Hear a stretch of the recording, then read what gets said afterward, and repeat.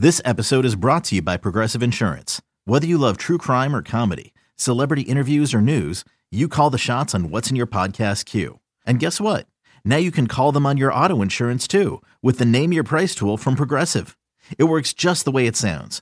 You tell Progressive how much you want to pay for car insurance, and they'll show you coverage options that fit your budget. Get your quote today at Progressive.com to join the over 28 million drivers who trust Progressive. Progressive Casualty Insurance Company and Affiliates. Price and coverage match limited by state law. I'm Darwin Zook. Thanks for tuning in to MLB Extras Podcast, a Royals edition. Pleased to be joined by KC reporter Jeffrey Flanagan. Jeffrey, we appreciate the time. As always, my friend, let's get right to it. It's hot stove season. World Series is over. Teams making moves, including the Royals, of course, and they made a move right away in the last couple days, inking Wily Peralta to a one-year deal. 14 for 14 in save opportunities since taking over the closer role mid-season last year. Was this kind of a no-brainer for the Royals and Peralta to come back together for another year? Yeah, I really believe that. They really didn't have a closer once they traded Kelvin Herrera in June, and he was a guy they signed last year from the Brewers, and it toyed with the idea of him possibly being a starter. But I always felt like the Royals are so good at transitioning failed starters, if you will, into great closers like Wade Davis and Luke Hochevar and much of other guys. And I thought he was a great candidate because he could throw into the mid to upper 90s. And once he got the closer's role, as you mentioned, he was 14 out of 14. Really an easy decision, I think, because the team option they had on him for 2019 was just $3 million. And as you know, that's pretty cheap in today's game. And as they also transition through this rebuild, they're certainly going to probably find a closer candidate in their own system. But until then, you've got a guy who's a great clubhouse guy who can get the job done, can really throw some nasty sliders and nasty fastballs, and made a pretty good decision. They did restructure the deal a little bit. He was due $3 million as a team option.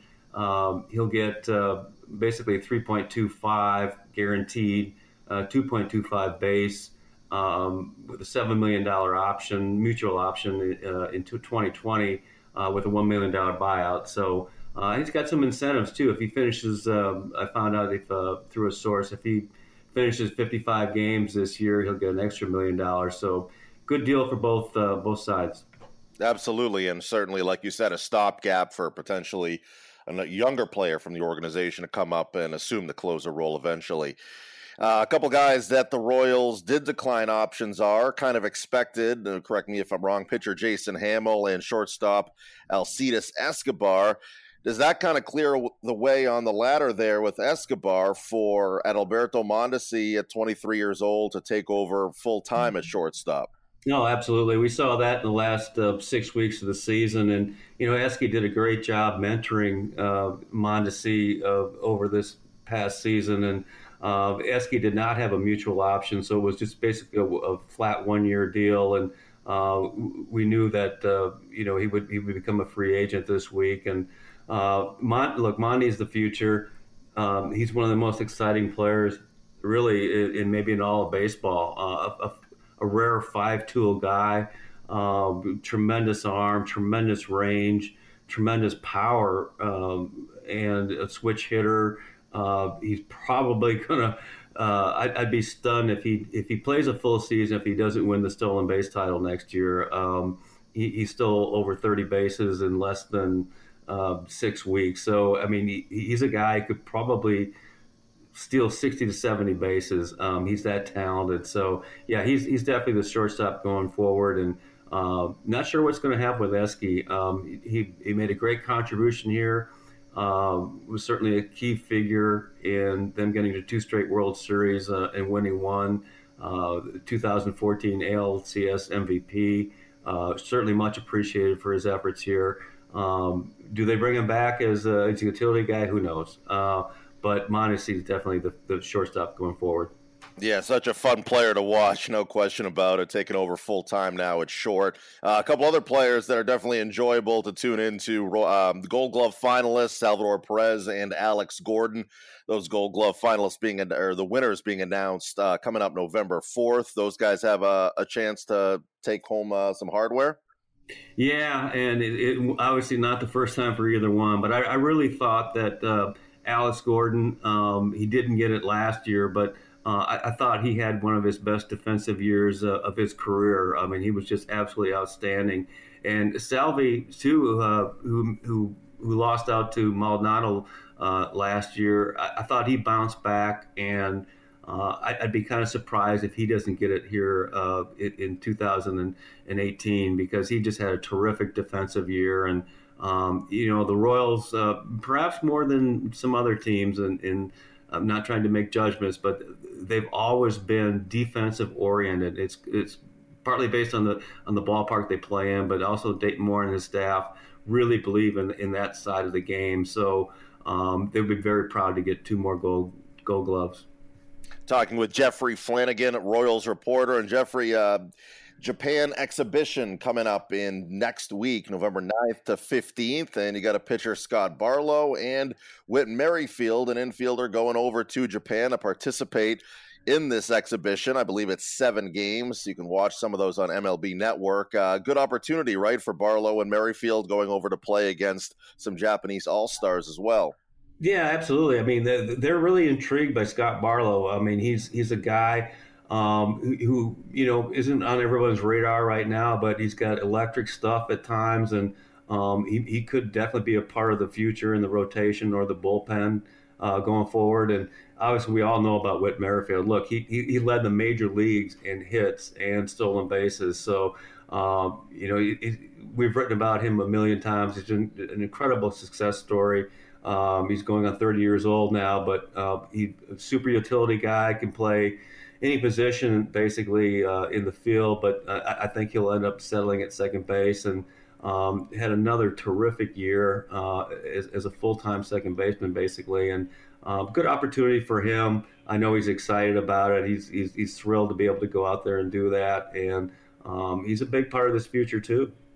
And as we take a step back, Jeffrey, kind of look at a big picture thing in terms of GM Dayton Moore, does he have the flexibility here in the offseason to make some moves maybe outside the organization, or is a lot of the process of this offseason going to be about developing talent within the organization? Just kind of a general question about direction of the Royals here as we move forward in the 2018 offseason. Yeah, I don't think it's going to be a very active offseason, to be honest.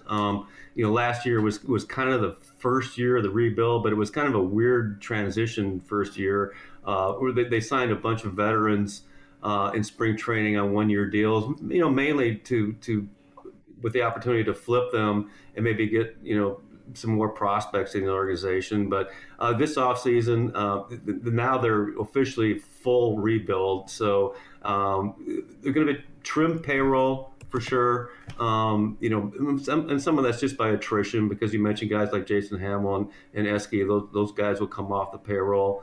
And just going forward, they've got to get that payroll down, and then they'll kind of stock it. And when they get good again, which may be a year and a half, then I can see them going active again in the free agent market. I do think, though, to be fair, I think they will try to find some cost-efficient bullpen help. And look, every team is trying to do that, right? So, but I think Dayton Moore and his staff have proven over the years that they're very, very good at that. They've come up with the Ryan Madsons and the Joe Blantons in the past, and got effective years out of them. And I think that's the direction they're going to go this offseason, and just shore up that bullpen. I don't think you're going to see a lot of big deals in terms of position players or starting pitchers. They've got enough depth there, and they want to develop. But the bullpen right now was a big issue last year, and I think that'll be their focus this offseason. Yeah, no question, Jeffrey. And a person who was very important in terms of the development of young pitchers with the Royals has passed away. Senior pitching advisor Bill Fisher, age of 88. I was really saddened when I read about this, because I grew up in the 80s, and Bill Fisher was a pitching coach with the Red Sox back then when that World Series team, 1986. And tell us a little bit about Bill Fisher and his role over the years, and what an integral role he had in baseball over the last couple decades. Yeah, you're talking about a guy who has been in baseball for 71 years. And Dayton brought him in 2007. He first met him in 1994 in the Atlanta organization. And look, everybody in baseball knows Fish. I mean, you saw all the tributes on Twitter yesterday, from Roger Clemens on. I mean, he had such an impact on so many people. He was such a terrific guy. And what I always remember about Fish was he was a guy who was just completely honest, just bluntly honest. If you didn't want to hear the truth, don't ask him, because sometimes you didn't want to hear the answer. He was that kind of guy. And, he was a terrific pitcher at his time, too. Amazingly, to this day, he still holds the major league record for most consecutive innings without a walk, which is, I think, 84 to third inning. And that's what he emphasized as a pitching coach, as an advisor, and just a terrific, terrific guy. And look, yesterday I talked to so many people in the Royals organization and other people around baseball. It was a sad, sad day to lose someone like that who had such an impact on so many people. And even at 88 or 85, or he could connect with younger players, and so many young players on the Royals reached out on Twitter too and gave him a tribute. So yeah, the baseball world is mourning his loss. Yeah, Jeffrey, thanks for sharing those memories with us, and he certainly will be remembered not only in the Royals organization, but like you said, all of baseball as well. Jeffrey, we appreciate the time as always, my friend, and I know we'll be talking to you quite a bit during the off season. Thank you. All right, thanks, Darwin. Absolutely. Jeffrey Flanagan joining us on MLB Extras.